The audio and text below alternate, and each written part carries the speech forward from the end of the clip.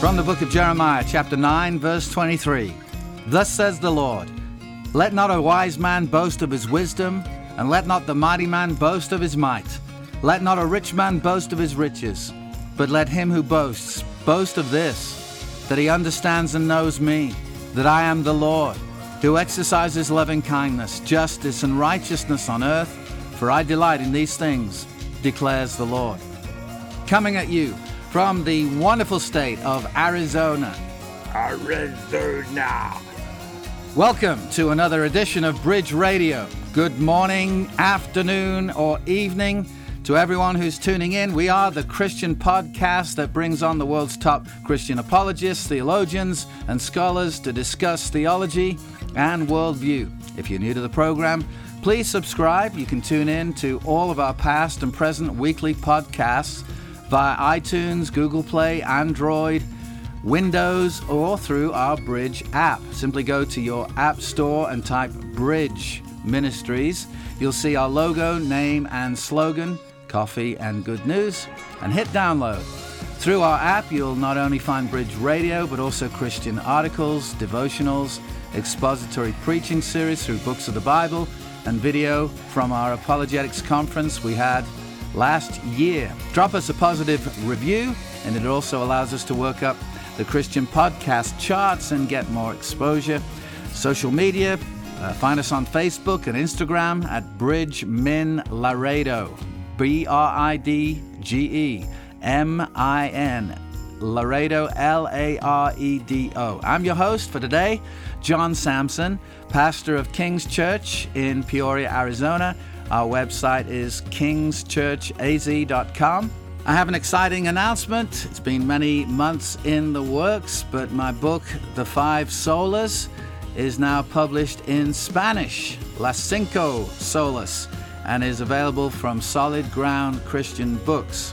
I know a number of people have been wanting to know when this would be announced, and I'm happy to say we can announce that as of today. It's available from Solid Ground Christian Books. It's their first venture into the Spanish-speaking world, and we're excited about what the Lord might do through that. Welcome again to our podcast today. We have some important things to share. Today I want to invite you to come on a journey with me into something beautiful, glorious, full of awe-inspiring wonder, the splendor of all splendor, God Himself, as He really is, revealed as the Trinity. God, the Holy Trinity. I want to talk about the gospel of the Holy Trinity. You see, I love the Trinity. That's because I love God, and God is a Trinity. And very few people have a firm grasp of the Trinity. In the book of Isaiah, the prophet wrote in chapter 40, "Get yourself up on a high mountain, O Zion, bearer of good news. Lift up your voice mightily, O Jerusalem, bearer of good news. Lift it up, do not fear. Say to the cities of Judah, here is your God." That's what we're going to be about in our time together, talking about God as He really is. Very few have a firm grasp of the concept of the Trinity, and it's important, therefore, at the outset to determine what we as Christians mean by the term. The doctrine of the Trinity, simply stated, is this: there is one eternal being of God, and this one being of God is shared by three co-equal, co-eternal persons, the Father, the Son, and the Holy Spirit. God is therefore one in essence and three in personality. Now, it's vital and very, very necessary to distinguish between two terms, being and person. It would be a total contradiction to say that there are three beings within one being, or three persons within one person. But there is no contradiction, because that's not what is being communicated at all. That's often what is understood, but it's not the biblical doctrine. Here's what we are saying as Christians. There is one eternal, infinite being of God, shared fully and completely by three persons, the Father, the Son, and the Holy Spirit. We're talking about one what and three whos. That's a good way of trying to get some sort of semblance of understanding about it. It's hard to grasp the Trinity, but that's what the Bible reveals. One what and three whos. One God and three persons. All the major cults of today, the Jehovah's Witnesses, the Watchtower organization, the Mormons, or the Latter-day Saints, they contend that Christians have simply made up the concept of the Trinity.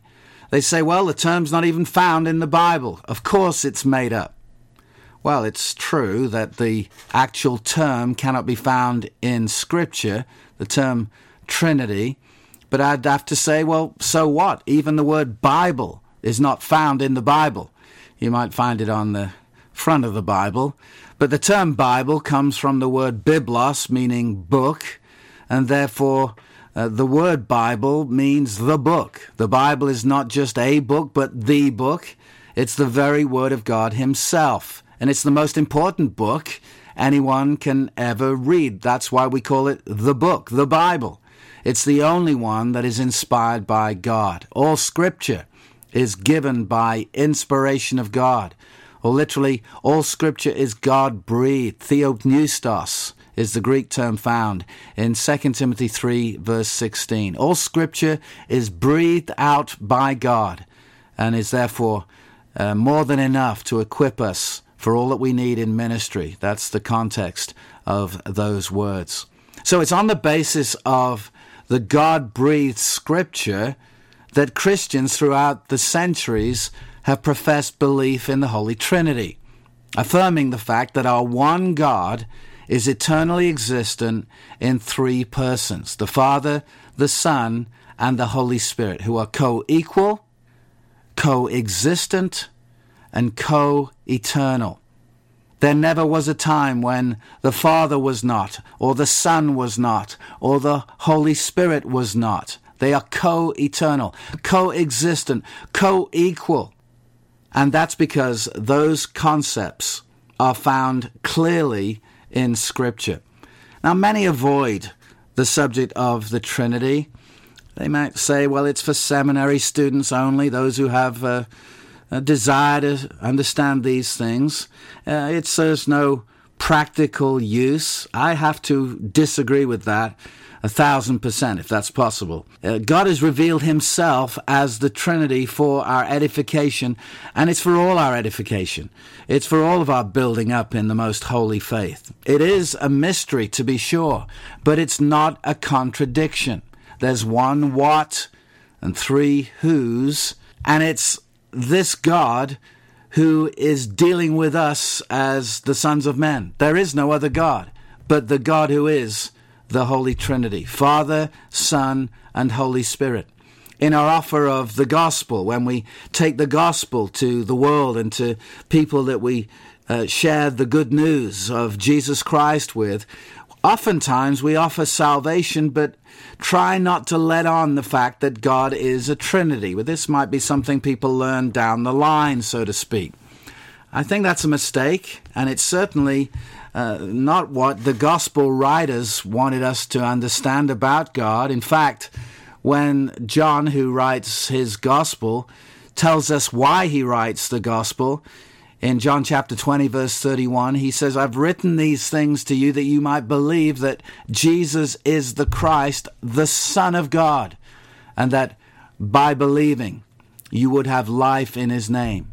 Even there in the explanation as to why the Gospel of John was written, John tells us, I want you to believe something specific about the Lord Jesus.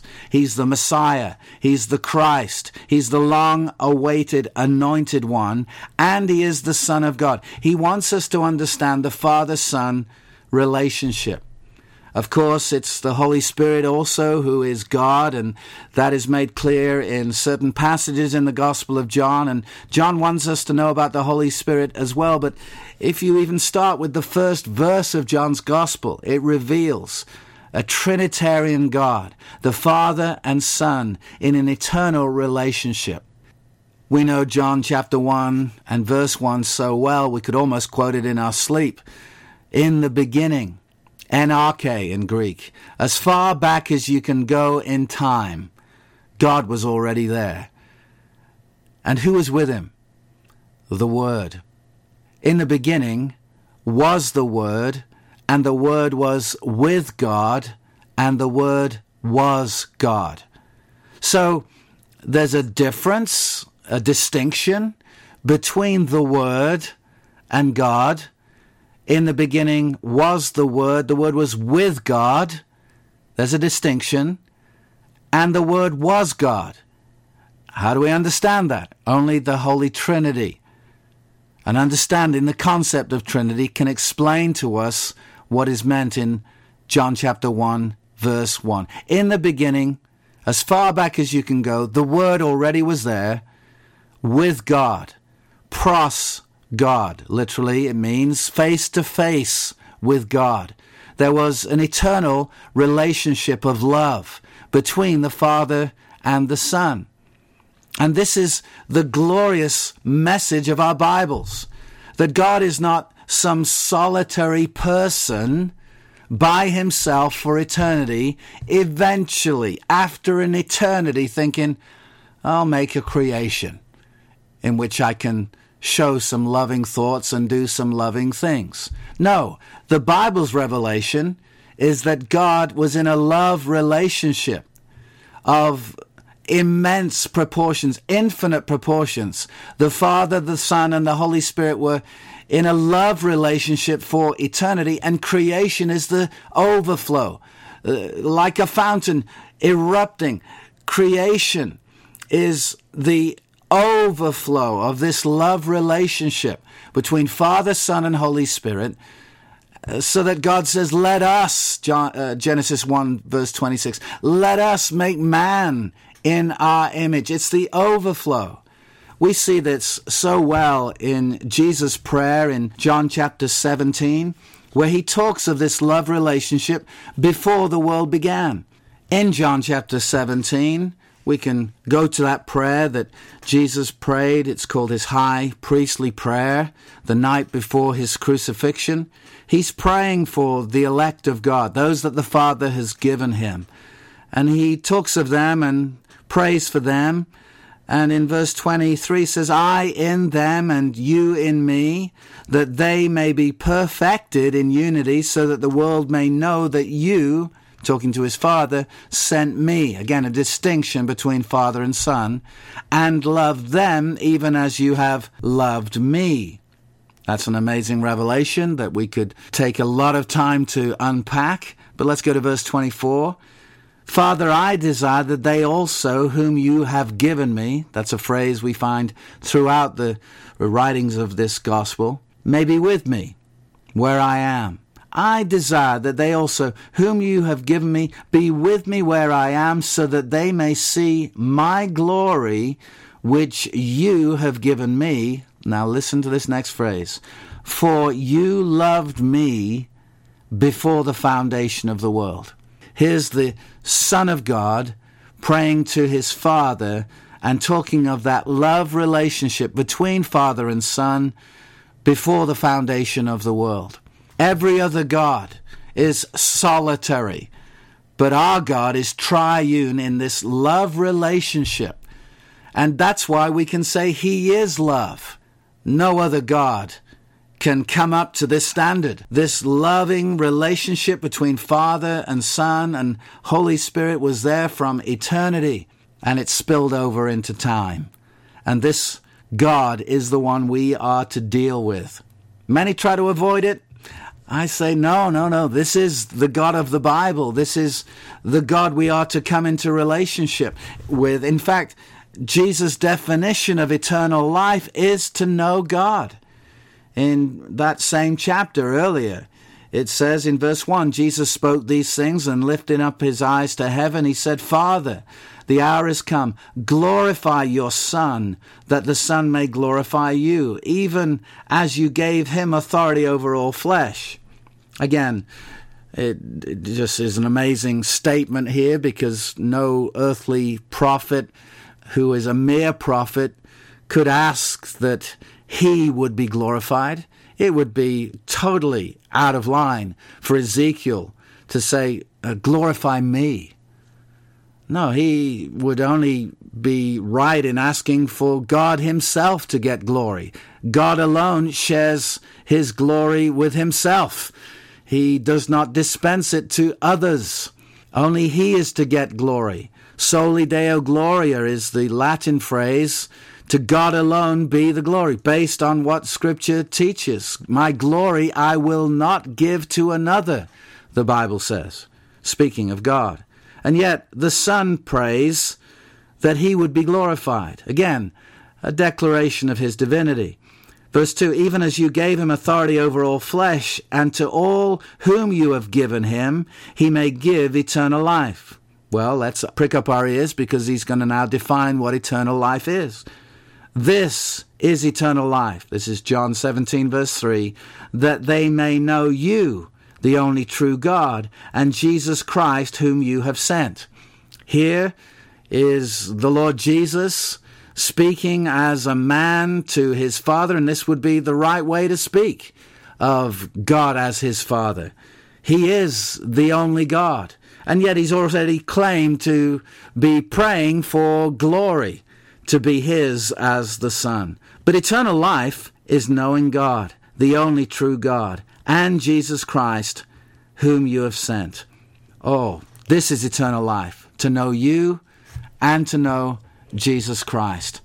I'm just amazed by this God as he reveals himself, and we'll always have a shallow relationship, or worse, be prone to idolatry without knowing the tri-unity of God. Do you know it? Is it true in your experience that you've come to know this God? We're going to look at Scripture on this, and rightly so, because three things are very clearly taught in Scripture. Number one, there's only one God. We are monotheists. We don't believe in three gods. We believe in one God. People say, well, you must believe in three if there are three divine persons. No. One what? Three whos. One God, and three persons share in that divinity. There's only one God. He is eternal, immutable, that means unchanging and incapable of change. And one of the places we get this from is Deuteronomy chapter 6, verse 4. Now, this verse in the Old Testament to the Jews is what John chapter 3, verse 16 is for the rest of the world, the Christians who have New Testament. The most famous verse, I think, in the entire Bible is John 3:16. For God so loved the world that he gave his only begotten Son. There again is evidence of the Trinity. That he gave his only begotten Son, that whoever believes in him should not, will not perish, but have eternal or everlasting life. Now, from ancient times, the people of Israel were taught to recite the Shema in Deuteronomy chapter 6 and verse 4. The word Shema in Hebrew means to hear, and it comes from the first words of Deuteronomy 6 and verse 4. Shema Yisrael, Yahweh Eloheinu, Yahweh Echad. Hear, O Israel, Shema. Hear, O Israel. The Lord is our God. The Lord is one. That's our starting point. In fact, Jesus quotes the Shema in Mark chapter 12, verse 29. You can go check that out. But Jesus, as a Jew, was not diminishing the Old Testament revelation. He is the revelation of God, and everything he is going to bring to us is more clarity built on the foundation of the Old Testament. And so in quoting the Shema, he was not denying the Trinity, but it is the basis of the Trinity to say there is only one God. Absolutely. And this one God is eternally existent in three divine persons, the Father, the Son, and the Holy Spirit. The Father has delighted in his Son for eternity, and eternally this is who he is. God is love. And you and I can't know him without becoming like him. And that's the message of 1 John 4, 7 and 8. The one who says he loves God and hates his brother, he's a liar. He's not been rubbing around or getting around the true God, because to get around him, you'll be manifesting love, because God is love. Now, the wrong place to start in giving illustrations of the Trinity is to give illustrations of the Trinity. Do you know what I mean by that? Many times in a classroom or with children, teachers like to give illustrations, and they do this oftentimes with the Trinity, but it's never in our Bible that we find an illustration of the Trinity, because God is unlike anything in creation. Have you ever heard of this? God, the Trinity, is like three states of H2O. There's the liquid, the water, there's the steam that rises, and there's ice. Okay, well, it's a little strange. Maybe you've heard this one. He's like an egg. There's three parts to an egg. There's the shell, there's the white, and there's the yolk. Okay, well, that doesn't fill me with awe to say God is like an egg. Or how about this? He's like a three-leafed clover. You ever seen one of these? Perhaps in the British Isles or Ireland especially, you might find these three-leaf clovers dotted around the countryside. It's one plant, if you like, and yet there's three bits to it. Well, again, that doesn't fill me with awe to speak of a one plant, three-bit thing out there. It's all a bit bizarre. The closest thing that's helpful in terms of an illustration is something by J.I. Packer. He said, I don't like illustrations, and all of them kind of have you end up in heresy if you believe them or take them too far. And he said that is the case. That's why the Bible doesn't give illustrations of the Trinity. But he says one that's maybe helpful is that of a three-person team, perhaps a hockey team or a soccer or football team, whereby there's one team all going for a particular mission to win a game, and there are three persons on the team, the goalkeeper, a defender, and someone on offense, an attacker, and they each have different roles on the one team, three persons, one team, and that's probably more helpful than the other illustrations, but no illustration is really going to do justice to the Trinity. I think the best illustration is found in our Bibles, when in the water, in Matthew chapter 3, we have the Son of God as he is baptized, the baptism of Jesus, where the Son is in the water, the Father speaks from heaven saying, "This is my beloved Son in whom I'm well pleased," and then we are told that the Holy Spirit fell on him or descended upon him in terms of like a dove. It didn't say he was a dove, but like a dove, the Holy Spirit descended on him. Three persons are at work, three persons are active, and yet we have the one God, as Deuteronomy 6 verse 4 presents God in the Word of God. So God is love, God is three persons, and God is one. There is only one God. We find this throughout our Bibles. There is only one God. Isaiah chapter 43, we have this revelation from God about himself. Again, it's confirmation of Deuteronomy 6 and verse 4. In Isaiah, as I turn to it, in chapter 43 and verse 10, God says this, "You are my witnesses, declares the Lord, and my servant whom I have chosen, so that you may know and believe me, and understand that I am he. Before me there was no God formed, and there will be none after me. I, even I, am the Lord, and there is no Savior besides me." It goes on. "It is I who have declared and saved and proclaimed, and there was no strange God among you. So you are my witnesses, declares the Lord, and I am God. Even from eternity I am he, and there is none who can deliver out of my hand. I act, and who can reverse it?" Malachi 3:6, "I am the Lord, I change not." That's what we're saying. He's immutable. As God, he does not change. He is eternal. There is one God. 1 Timothy 2 verse 5, a New Testament verse that says, there is one God and one mediator between God and man, the man, Christ Jesus. In the book of James, chapter 2, verse 19, sarcasm is literally dripping from the quill of James as he says, you believe that there's a God, you believe in one God, you do well. Even the demons believe and tremble. They know that there's one God.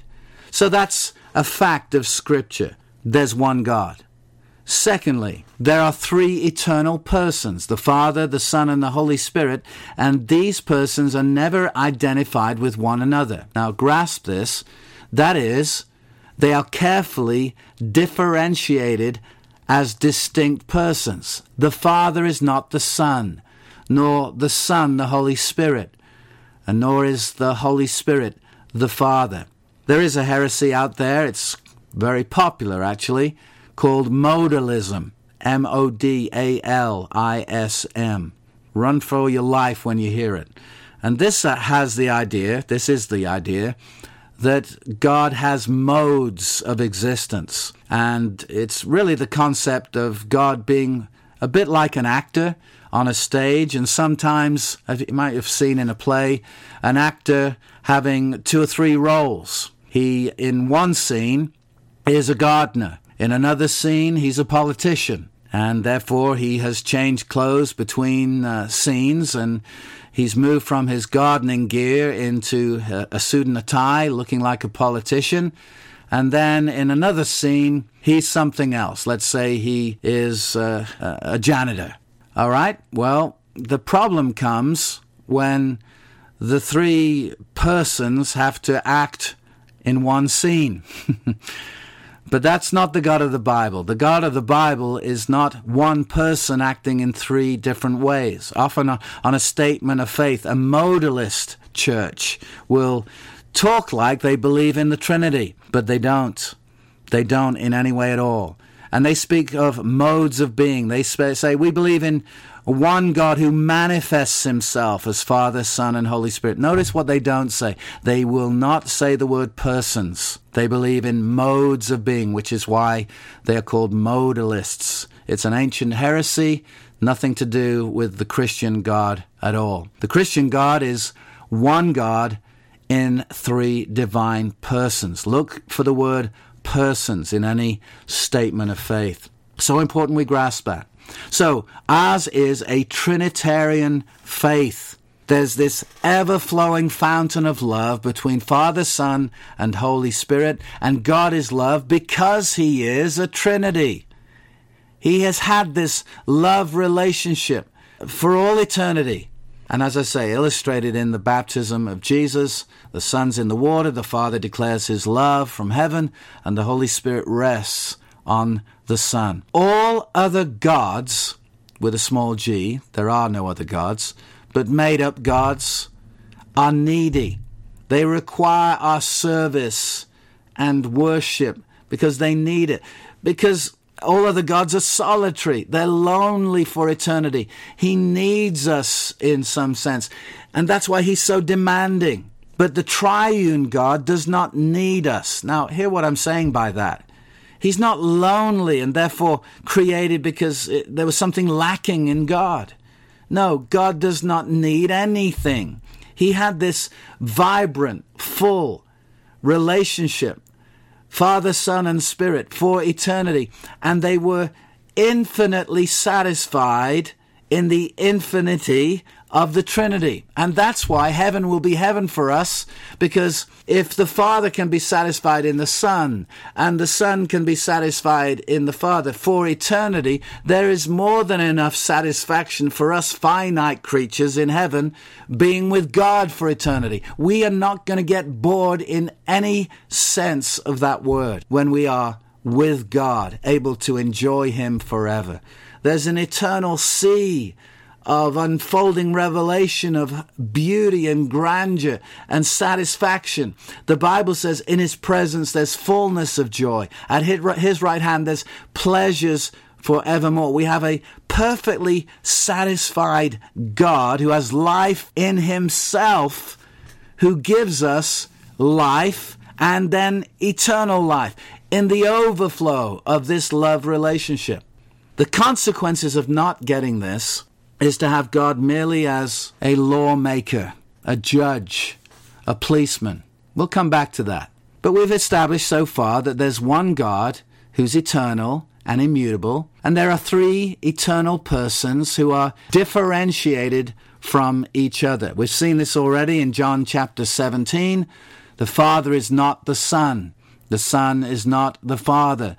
The Son is not the Holy Spirit. Jesus in John's Gospel said, I will send another helper. He, the Spirit of truth, he will come. He will lead and guide you. He'll be like me in one sense. He is another of the same kind, but he's another. He's a person. He's not a force, and we're going to see that. The third concept we need to grasp is that the Father, the Son, and the Holy Spirit are each identified as being fully divine, full deity. That is, the Bible teaches the deity of the Father, the deity of Christ, the Son, and the deity of the Holy Spirit. Isaiah chapter 9, verse 6, unto us a child is born, unto us a son is given, and the government will be upon his shoulder, and his name will be called Wonderful Counselor, the Mighty God, the Everlasting Father, or Source of everlasting life. And so it goes on. We know those words very well. Often they appear on Christmas cards, but do we grasp it? Unto us a child is born. That speaks of the humanity of Christ. But the Son of God, was never born because the Son, as the Son of God, never had a beginning. The Son was given. The Son was given. The child was born. You see the consistency throughout the whole Bible on this. That's why John 3:16 says, the Father so loved the world, he gave his one and only Son. It's the giving of the Son that results in a gospel that we can proclaim, the gospel of the Lord Jesus Christ. I'm sure you remember in Isaiah chapter 6, Isaiah was brought to absolute ruin on a moral level when he realized his great sin in the light of God's supreme majesty and holiness. It says in verse 1 of Isaiah 6, in the year of King Uzziah's death, I saw the Lord seated on a throne, lofty and exalted, with the train of his robe filling the temple. Seraphim stood above him, each having 6 wings. With 2 he covered his face, and with 2 he covered his feet, and with 2 he flew. Now we're reading through this quickly, but grasp the magnitude of this. These are angels made for the very presence of God. Just as birds are made to fly and fish are made to swim in the sea, these were angels made for the very presence of God. And yet, with the 6 wings, 2 of those wings were used to cover the face. Grasp that. That shows us the amazing magnitude of the holiness of God. In fact, that's what we now read in verse 3. And one called out to another and said, Holy, holy, holy is the Lord of hosts. L-O-R-D is in capitals in the Bible I'm using, signifying this is the Hebrew term Yahweh being used. Jehovah, Yahweh, the Lord of hosts. The whole earth is full of his glory. This glorious revelation was given to Isaiah, and he was undone. As he says, woe is me. He pronounced a curse on himself. Woe is an Old English word that means I'm cursed. Woe is me, for I'm undone. And then we hear the intervention of God, or read of it in Isaiah 6. Now, what's supremely interesting to us is that in John's Gospel, in John chapter 12, the Gospel writer tells of this experience of Isaiah in seeing God upon the throne and seeing the glory of God, and speaks of this incident in remarkable terms. In verse 41, jumping into the passage for the sake of time, but I'm sure not taking it out of its setting. It says, "These things Isaiah said because he saw his glory and he spoke of him."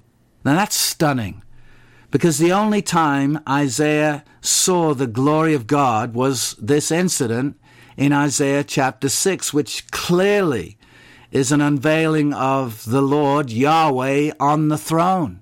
And John, the gospel writer, says it was this Jesus in really a pre-incarnate state that Isaiah saw. He saw his, that's the Lord Jesus Christ's, glory. Jesus didn't start existing when he was born physically. He always was with the Father. And he has manifested himself throughout the Old Testament as the manifestation of God, the one who is seen. The Father is unseen, but the Son reveals him. John chapter 1 verse 18 spells this out. No one has seen God at any time, speaking of the Father. But the only God who's in the bosom of the Father, he has explained him. He has exegeted him. He has revealed him. And that's what he's done in time, in being born into this world. And it is also the fact that many in the Old Testament did see God. Not the Father, but they did see the Son. I believe it is the Lord God, who we now know of as Jesus, that Adam and Eve saw in the garden. The Lord God walked with them in the cool of the day. Who was that? Well, John chapter 1 verse 18 says, "No one has seen God." Well, they saw God. Well, it's talking about the distinction between the Father and the Son. No one has seen the Father, but they have seen the Son. And that's the one who walked with them. And all through the Old Testament, we have glimpses of this. It's a bit like a dimmer switch, whereby you turn the light on in a room, but with a dimmer switch, you can start with very little light and then turn the dial a little bit, or the dimmer switch a little bit, and it gets brighter, and then turn it fully, and you get the full brightness. That's what we have in our Bibles, a full unveiling of who God is, especially when the lights come fully on when we encounter the Lord Jesus. He reveals the Father in stunning, spectacular ways and displays the Father. He's able to say, "If you've seen me, you've seen the Father. I'm like him. He's like me. What I'm doing because I'm seeing the Father doing it. I'm saying things because I'm hearing the Father saying it." So, in Isaiah 6, Isaiah saw Yahweh. And in John's Gospel, the Gospel writer says he saw Christ in a pre-incarnate state. He saw his glory. In Psalm 102, we have the psalmist making declarations about God. Psalm 102. In fact, let's go back to verse 25. "Of old you founded the earth, and the heavens are the work of your hands. Even they will perish, but you endure, and all of them will wear out like a garment. Like clothing you'll change them, and they will be changed. But you," speaking of God, "are the same, and your years will not come to an end. The children of your servants will continue." And so it goes on.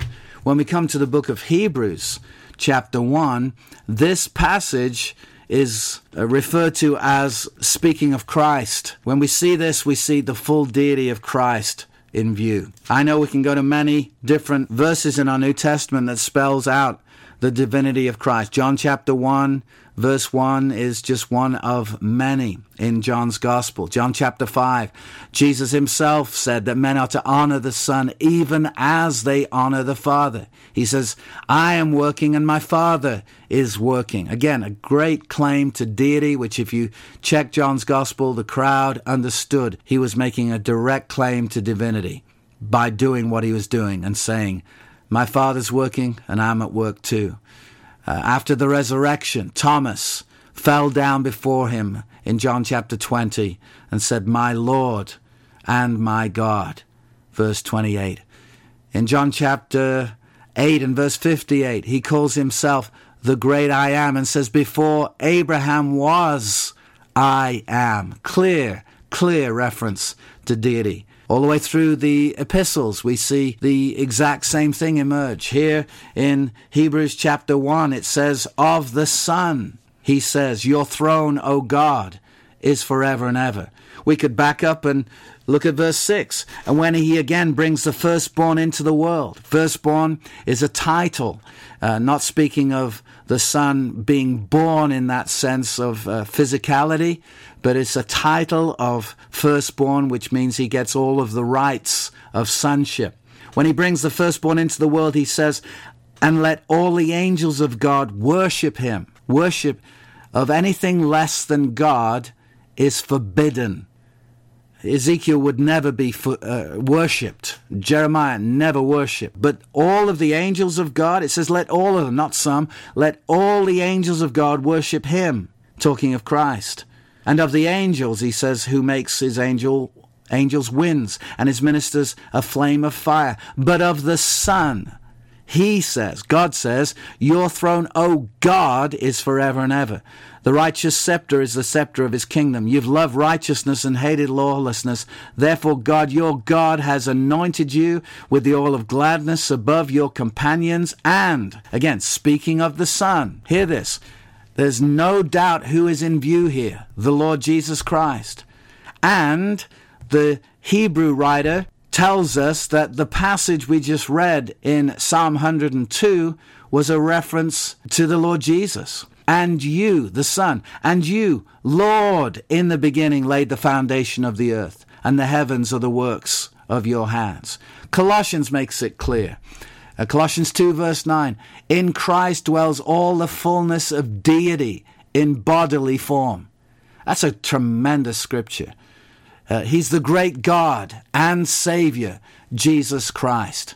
There's one God, and Jesus is also called God throughout the Bible. He is worshipped, and only God is to be worshipped.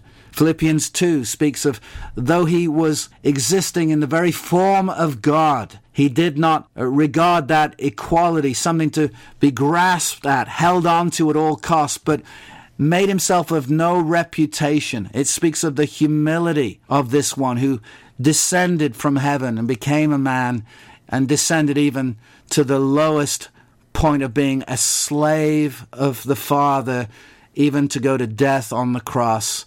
And therefore God has highly exalted him. This one, in addition to his deity, added humanity. The Word became flesh, as John chapter 1 verse 14 states. Let's talk about the Holy Spirit, because we're making this declaration that the Father, the Son, and the Holy Spirit are identified as full deity. In the cults, the Jehovah's Witnesses speak of the Holy Spirit as a force and not a person. Well, who exactly is the Holy Spirit? Is he an impersonal force? Well, others put him as a dove-like creature. He's fragile, super sensitive. Really? The Bible speaks of him in very different terms and ascribes to him attributes that only could be true of God. He's called God. Acts chapter 5 is a very easy reference to look at, because Ananias and Sapphira, it says, lied to the Holy Spirit, verse 3. And in the next couple of verses, Peter makes it clear that in lying to the Holy Spirit, they have not lied to men, but to God. So, the Holy Spirit is omnipresent. That's a word that means all, omni meaning all, and present obviously means present. He's present in all places. He's everywhere present. The Holy Spirit is everywhere at all times. Hear this from Psalm 139, verse 7. Where can I go from your spirit? Or where can I flee from your presence? If I ascend to heaven, you are there. If I make my bed in Sheol, behold, you are there. If I take the wings of the dawn, if I dwell in the remotest parts of the sea, even there your hand will lead me, and your right hand will lay hold of me. The Holy Spirit is omnipotent. Omnipotent is the way we say it. Omni, all, potent, power. He's all-powerful. Hear this in Luke chapter 1 concerning the announcement of the birth of Christ. In verse 34, Mary said to the angel, how can this be, since I am a virgin? The angel answered and said to her, the Holy Spirit will come upon you, and the power of the Most High will overshadow you. And for that reason, the Holy Child shall be called the Son of God. He's omnipotent. Power of the Most High is the power of the Holy Spirit. He's omniscient. Omni, all. The word scient speaks of knowledge. And so the Holy Spirit is omniscient. He has all knowledge. Hear this in 1 Corinthians 2, verse 10. For to us God revealed them through the Spirit. For the Spirit searches all things, even the depths of God. For who among men knows the thoughts of a man except the spirit of the man which is in him? Even so, the thoughts of God knows no one, or no one knows, except the Spirit of God. God, the Holy Spirit, He is the one who knows the thoughts of God. That's omniscience. He's eternal. Hebrews 9, verse 14. See, the Holy Spirit has no beginning, no end. In verse 14 of Hebrews 9, how much more will the blood of Christ, who, through the eternal Spirit, offered himself without blemish to God, cleanse your conscience from dead works to serve the living God? Did you hear it? The eternal Spirit. This is the Holy Spirit who is holy. He's holy, W-H-O-L-L-Y, pure, perfect, sacred, set apart. Let's look at those simple words. The Holy Spirit. The word "the" speaks of a definite article, denoting the uniqueness of the Spirit. While there are many different spirits out in the world, there's only one Holy Spirit. He is the Holy Spirit. The word holy depicts his utter purity and sacredness. And the word Spirit speaks of immateriality rather than physical or material substance. Now, hear this. The Bible ascribes him all the characteristics of personality. He is a he, not an it. Jesus in John's Gospel referred to him as he when he, the Spirit of truth, comes, when he, the Comforter, comes, when he comes. You see, as a person, he has a will. No force has a will, but the person of the Holy Spirit does. Hear this, 1 Corinthians 12:11. But one and the same Spirit works all these things, distributing to each one individually just as he wills. The Bible says he has a mind.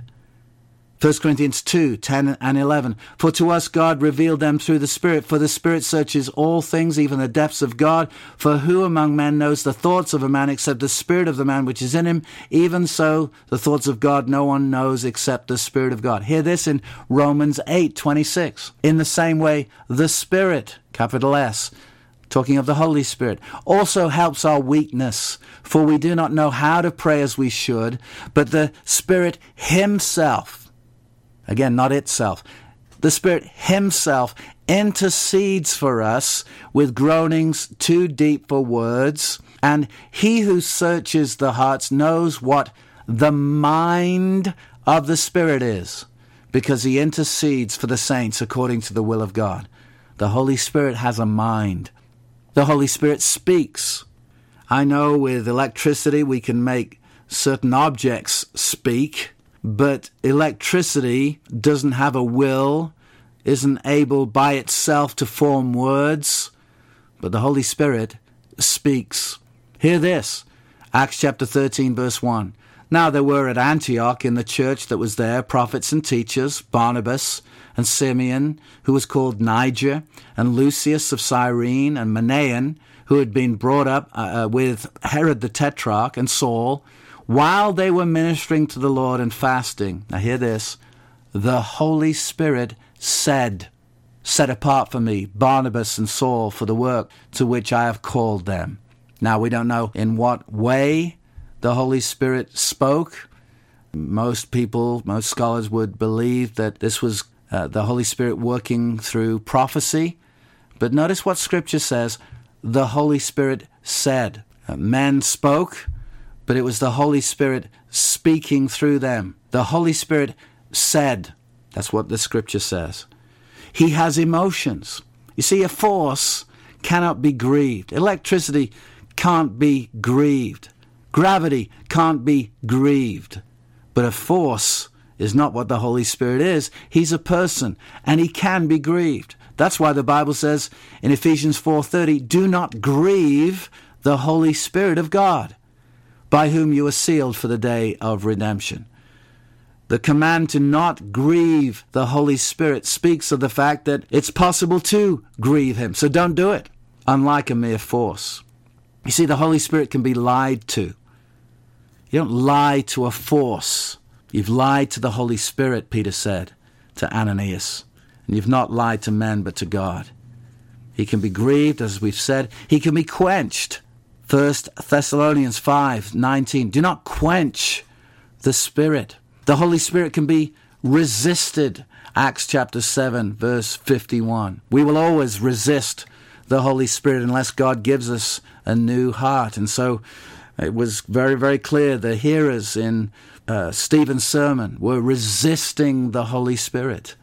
Acts chapter 7, verse 51. You men who are stiff-necked and uncircumcised in heart and ears are always resisting the Holy Spirit. You're doing just as your fathers did.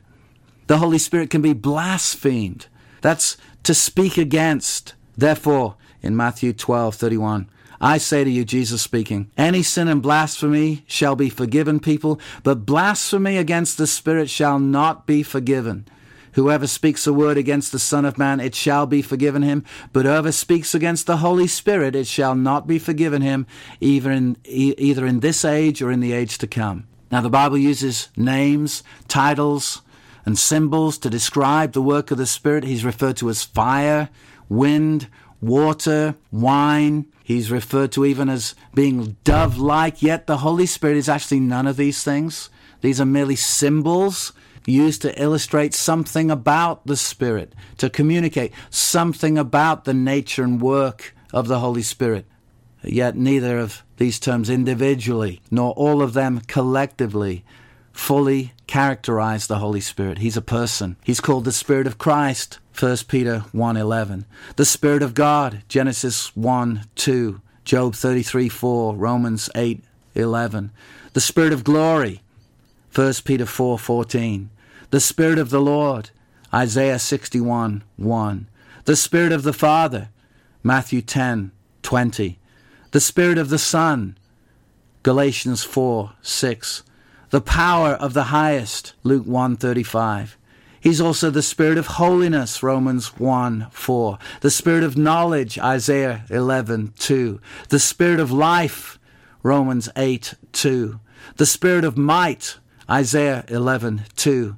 The eternal Spirit, Hebrews 9:14. The Spirit of truth, John 14:17 and chapter 15:26. The Spirit of grace, Zechariah 12:10.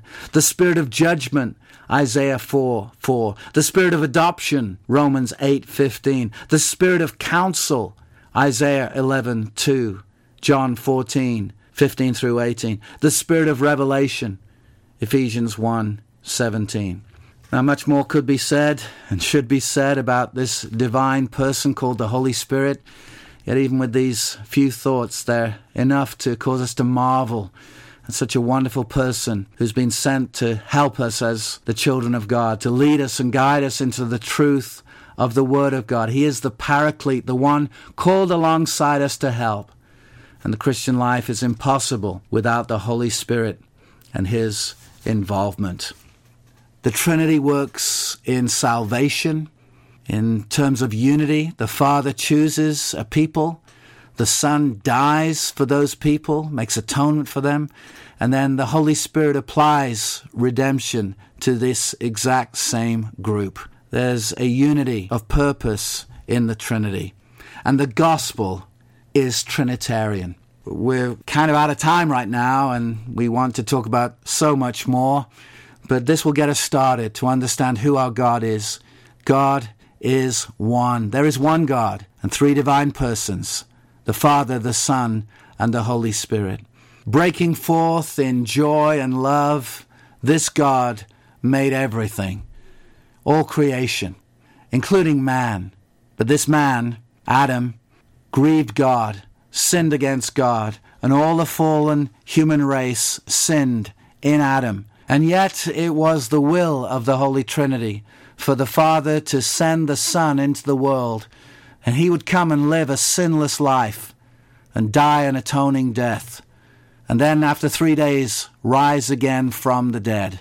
And all who put their trust in him, who repent of sin and believe in this one Lord Jesus Christ, this sinless one who died and rose again, who is Lord of all those who believe in him, will not perish under the wrath of God, the wrath that they deserve, but will understand that this Lord Jesus Christ has made atonement for all who will trust in him. So come to this God. Come to Jesus Christ. Believe in him.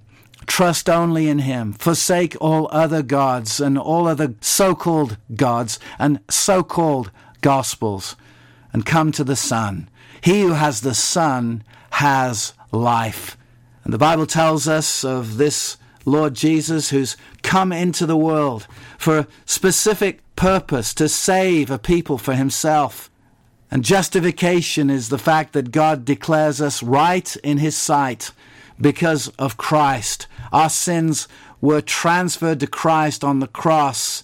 Our sins were laid on him. All we like sheep have gone astray. We have turned every one to our own way, and the Lord has laid on him the iniquity of us all. So believe in him, because transferred to all those who believe is the righteousness of Christ, which allows us to stand in the presence of the Father clean because of Christ.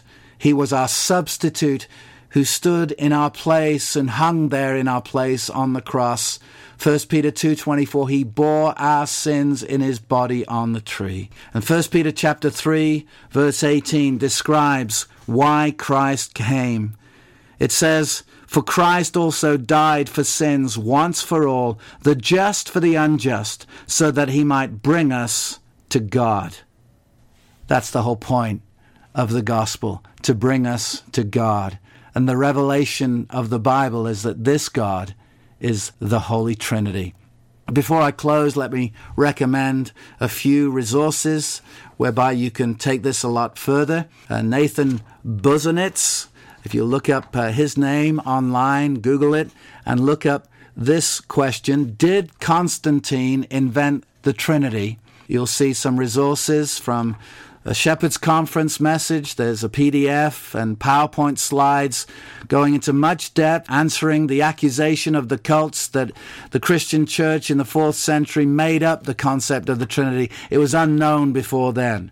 That's absolute hogwash. I'm not actually sure what hogwash is, but it's not good, whatever it is. It's not true, and demonstrably false accusation.